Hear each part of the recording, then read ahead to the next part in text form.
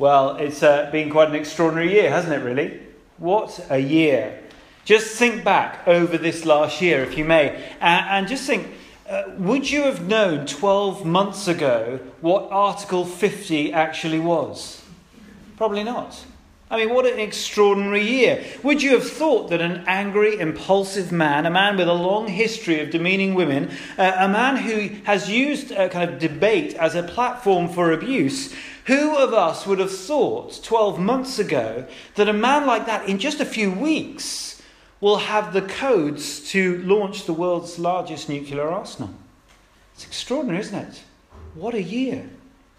It's funny, isn't it? We live in a world that suggests that we, humanity, are the answer. That we evolve, that we are getting better all the time, that we are developing and growing in our understanding and growing in our kind of tolerance. And after all, as we say to one another, we are intelligent and by very nature compassionate and loving. But have you wondered if that worldview stands? It's a very prevalent worldview, isn't it? The way that we think of each other and the way we think of humanity. Do you think it really stands, having looked back at the year that we've just seen? Certainly given the events of, let's just plot through a few of the last 12 months. Let's have a look. Paris, shootings. Aleppo, right now. The 85 being killed as a truck drives through the celebrations of Bastille Day in Nice on the promenade there.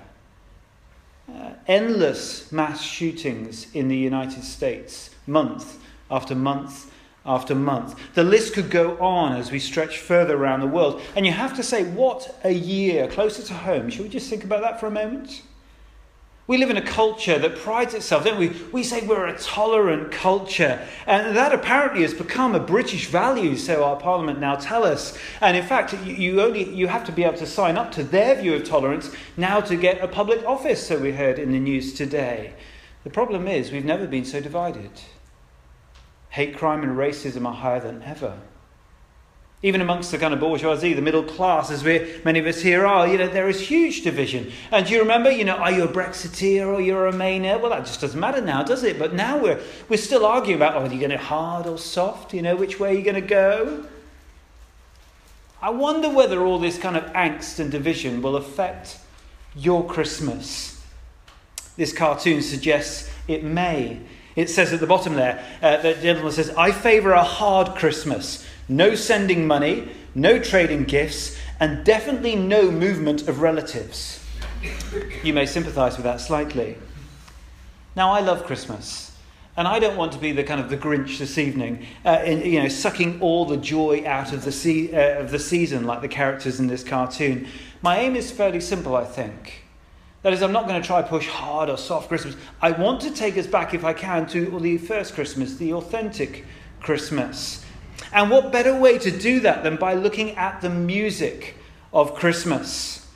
Because whether you or I like it or not, music over the years has probably moulded our view of Christmas. Perhaps even our understanding of what Christmas is. Well, from the sentimental to the religious, from the profound to the downright cheesy, Christmas music is unavoidable. From about early November now, in the shops, on the radios, in those annoying elevator things, that go up and down. You just can't get away from it at the moment. And I wonder, if you were to write down, what's your top 10 favourite Christmas songs? Of course, there'd be a lot of similarities in our list, but we all have our top 10, don't we? I was driving the other day and Driving Home for Christmas came along with Chris Rea. What a terrible song. But it was on the radio again and again and again.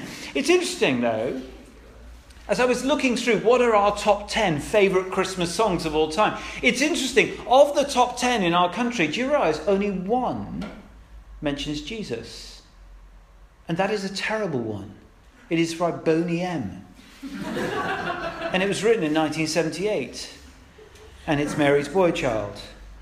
That's the only one, though, in the top 10 of our Christmas favourite songs. Now, I'm not surprised by that. And it doesn't particularly bother me, I don't think any Christian would be bothered about. I'm not offended, for example, by Slade's great classic, well, here it is, Merry Christmas, everybody's having fun. I'm not going to sing it. but you all know it. I'm not offended as a Christian by that song because it fails to mention anything about Jesus. Yes, I am offended by that song, just musically, it's so bad.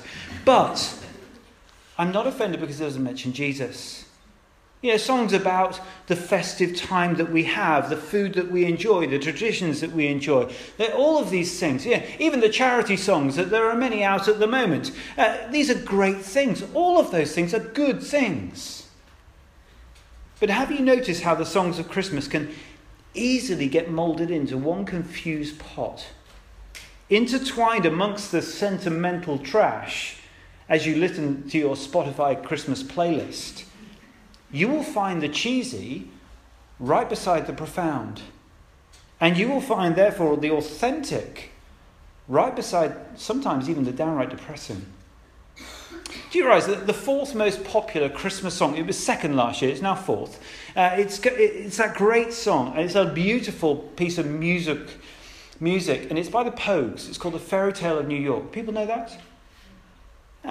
It's baffled the music world for years. Why? Well, because it's probably the most miserable song that you'll ever listen to. Yes, it's focused in the lyrics around a cold Christmas Eve, but it is about alcoholism and heroin addiction, ruining a relationship. Because that is the story of Shane McGowan. The picture's going to come up. I'm not going to leave it up for very long. That is him at the midst of heroin addiction. But I'm sure many of us indeed will have been to somewhere, and you hear it and you kind of sing along. It's a beautiful old lilt kind of an Irish tune there. But just look at the lyrics for a moment with me, if you can. Get that picture off. It's horrible. First verse. It was Christmas Eve, babe, in the drunk tank. And an old man said to me, won't see another one.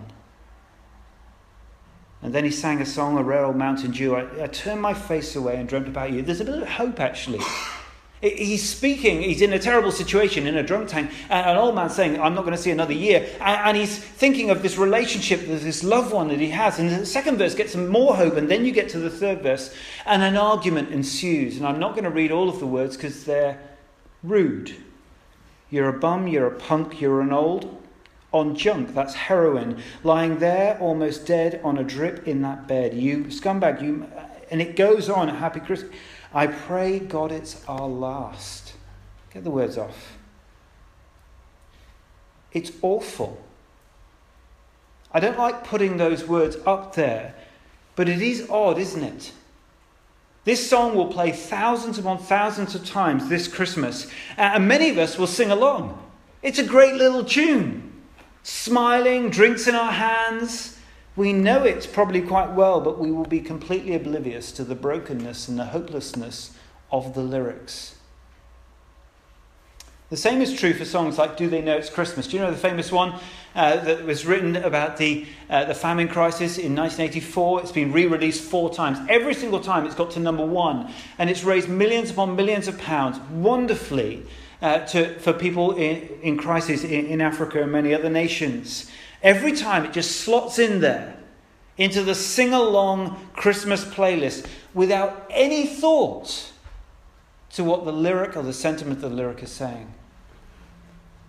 The Christmas playlist mould into this one amorphous pot of sing-along tunes with minimal mention of anything to do with the real Christmas. But it's not just songs of the charts that get reduced to that level. I was in Oxford Street the other day. I went to John Lewis. And there I was. I wanted to go to the top floor because that's where the best things are. And I got in the lift and went right to the top. 2 ladies coming beside me. And on the little speaker in the thing, a carol came on.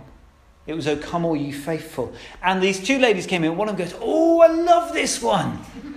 And then they started singing it. In the lift with me. I was going, okay, I'll sing along. Here they are, here's the words. Here's what they were singing. I know this one, she said. O come, all ye faithful, joyful and triumphant. O come ye to Bethlehem. Come and behold. We sung this, haven't we already? Come, born the King of Angels. Come, there's Lord Christ the Lord. It's a brilliant carol. Of all the carols that we sing, it follows what we call a very classically hymnic kind of form. That is, it's written in a way which is easily memorable. And it's a very simple tune, but it's got these wonderful kind of poetic words full of truths of the first Christmas, the authentic Christmas, and it's brilliant. It's a wonderful carol, but look at it. "O come all ye faithful." It's a call to examine the King of Angels. That is, God himself born into humanity. And the prescribed call of the carol is for us to worship and adore him. Because he's Christ, as it says. That is, the promised saving King, and who is also Lord, God in human flesh. I wonder if that lady in John Lewis, I wonder if she had any clue of what she was singing. Was she really willing to adore and worship Jesus with her whole life? Because that's what the song says. The problem we have, I think, is that Christmas music is very disarming. Chuck in a few sleigh bells, a mention of Christmas, and most presume that the lyrics that they're being sung are about as benign as "We're Walking in the Air" by Aled Jones. Again, which is a terrible song. Whether it's an Irish folk lilt, or, like Fairy Tale New York, or a carol like "O Come All Ye Faithful," in a sense, the lyrical content has been blocked somewhat from our radars. If I wrote a hymn, and I say this cautiously to make a point, but if I were to write a hymn, a carol, praising Stalin and Hitler, but I was to put it to the tune of "Hark the Herald Angels Sing," I wonder whether that lady in the lift would go, "Oh yeah, I like this one."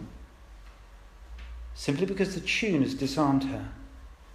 Obviously, I'm overstating to make the point, but have you realised how we lack discernment with regard to the music of Christmas?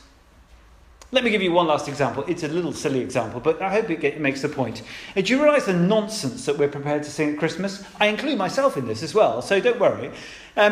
You will know the song, "The 12 Days of Christmas," won't you? We all know this. I'm going to try to see if you know this. This is the audience participation part. Mumble if you like. "On the first day of Christmas, my true love gave to me a partridge in a pear tree." Well done. That went better than I thought. So that was good. Now, as the song continues, you will know that it is a cumulative thing, isn't it? You have the first day and then the second day. And on the second day, you also get what the first day says. And on the third day, you get the third day, second day, and first day. It's called something mathematically, but I'm not going to go into that. It's very dull. But there we go. What you get is you get this cumulative bounty for the true love. Let me show you what really you have sung by the time you get to the end of the song.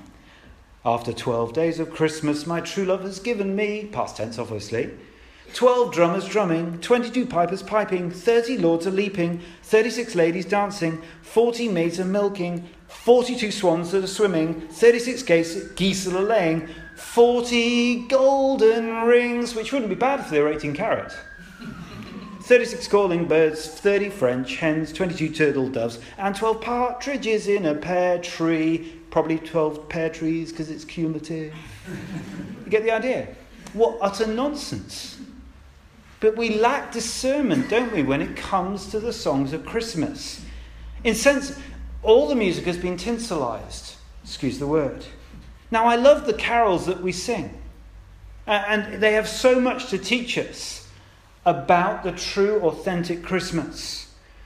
So I do invite you to take these home, read them through, learn more about all that Jesus has done for you. But do remember that many of these carols they were written in Victorian times, and they speak, for example, in the bleak midwinter, they speak of all these kind of images of bleak, dark, snowy winters. Not because first century Bethlehem was like that in any way whatsoever. They're simply using those as kind of metaphors of the bleak, dark coldness of my heart and your heart, perhaps before God. Without Jesus being born, I am freezing cold in the darkness of my own heart. And that is why I need to know about the simple joy of the authentic first Christmas. And if we're going to do that through the music of Christmas, what I'm going to suggest we do now, very, very quickly as we close, is that we look back to the first song of Christmas. The first of which we heard in a reading earlier. It's called the Mary's Song. You'll see it printed on your sheets. And for just a few moments, if I can encourage you, if you want clarity about Christmas, and more importantly, clarity about the God who's behind Christmas, who came at Christmas, there's no better place to look than this first song of Christmas. I want you to notice one thing. Firstly, as we just glance down at that song, Mary's Song. Have you ever noticed, although it's sung by Mary, Mary doesn't speak about herself much, does she? Because it's all about God. Now you think of that, to all the Christmas songs that you and I know, we hear on the radio or wherever we hear them. By contrast, you look at Frank Sinatra's absolutely gem, Have Yourself a Merry Little Christmas. Like so many songs that we hear, it's about what we get. It's about who we are, what we can experience. Well, the first Christmas song sung by Mary, she looks away and points to God. Can I ask you, honestly, what do you think about God? If you believe in God or a God-like power, and apparently roughly 80% of the population of this country in some way do, who is God in your mind and heart? What is he like? Is he some impersonal force? Surely, therefore, he can't be very powerful. Have you seen the state of the world? And he can't be very loving because, again, have you seen the state of the world? That's what you may be thinking right now. You may be thinking, well, he must be distant. He can't know me. Or maybe you just think, nah, he's just non-existent. In this historical account that we read of Mary experiencing what she does, we see God, we can learn something about God immediately because he sends an angel, which is supernatural in and of itself. That tells us something of God, but we're not going to focus on that. That was the first reading. We're really going to see Mary's response in this song because I think it tells us just as much about God.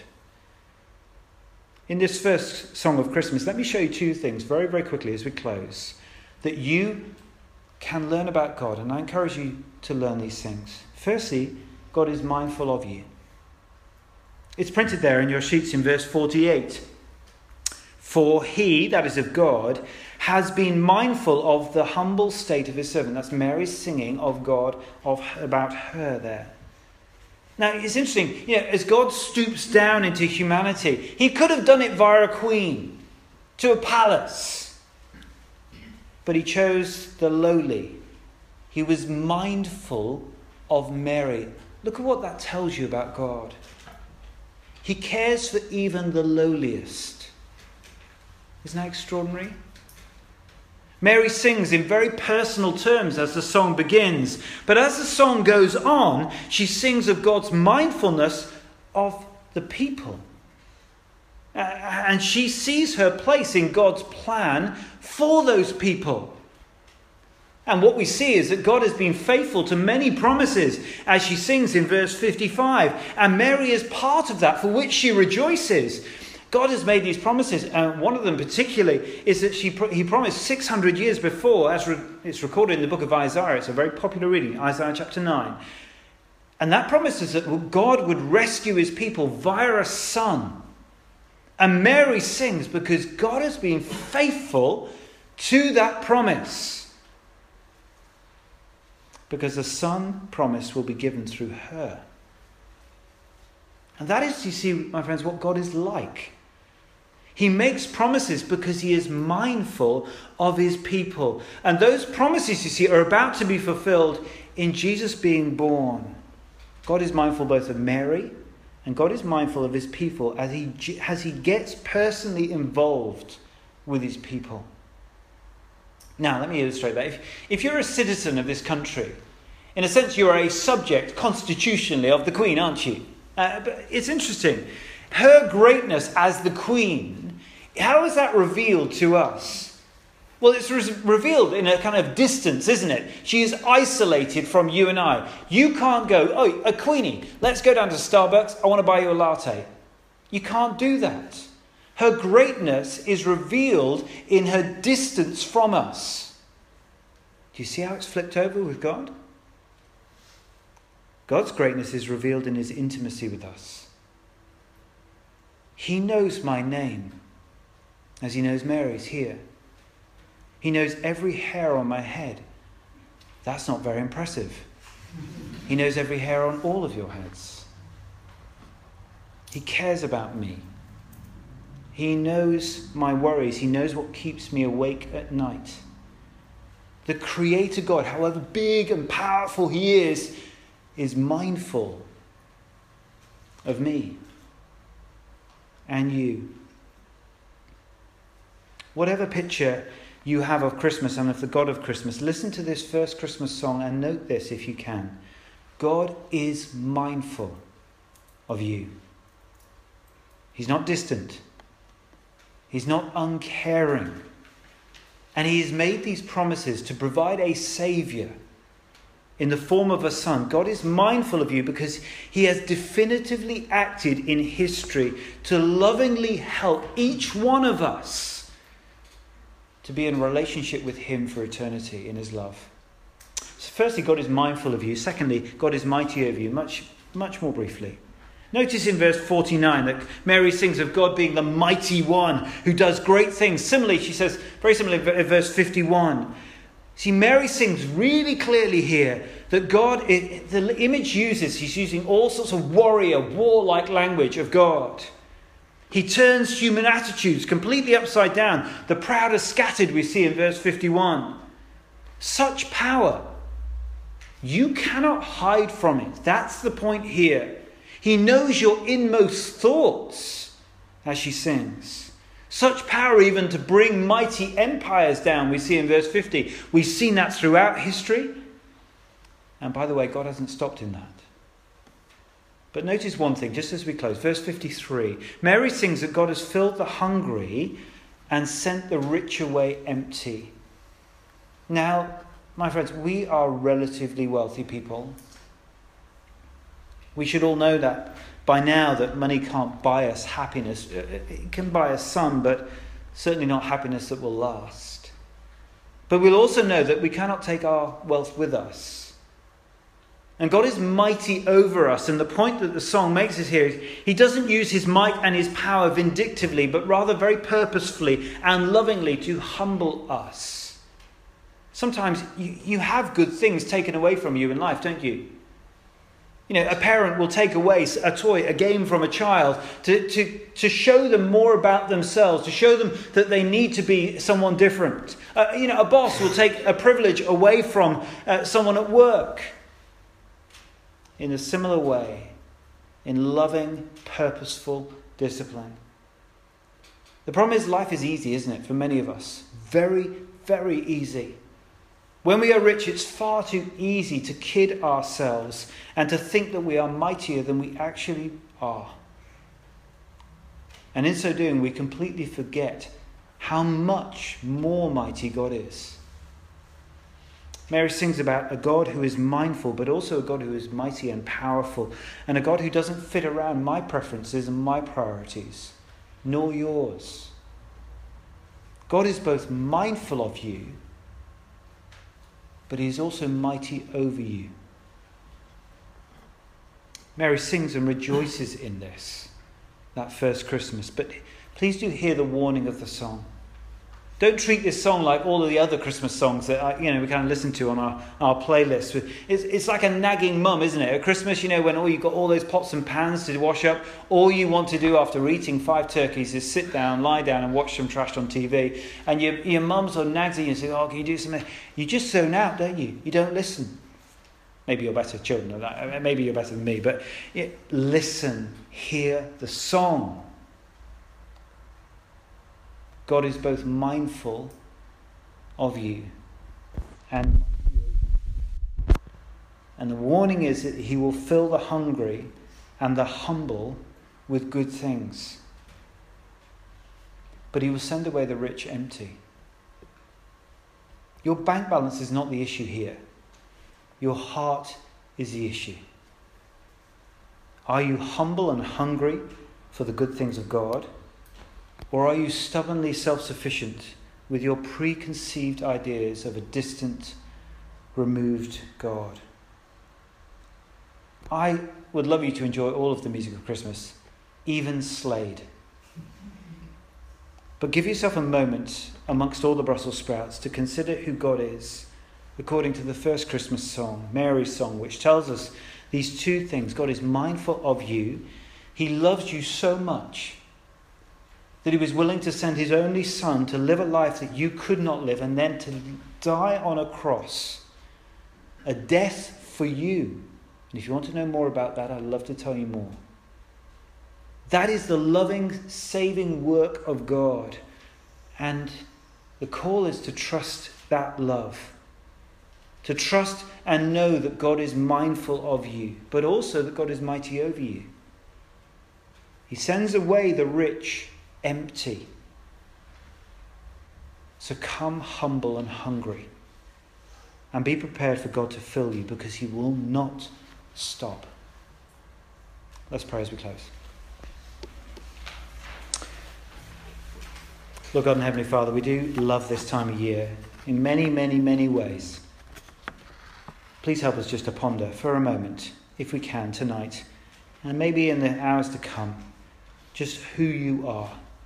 Maybe in our adult lives, we've never really given any space and time. We're so busy. Life is good in many, many ways. But please, just for a moment, help us all to consider afresh who you are, who you revealed yourself to be, and all that you've done through your Son, the Lord Jesus Christ, that very first Christmas. Amen.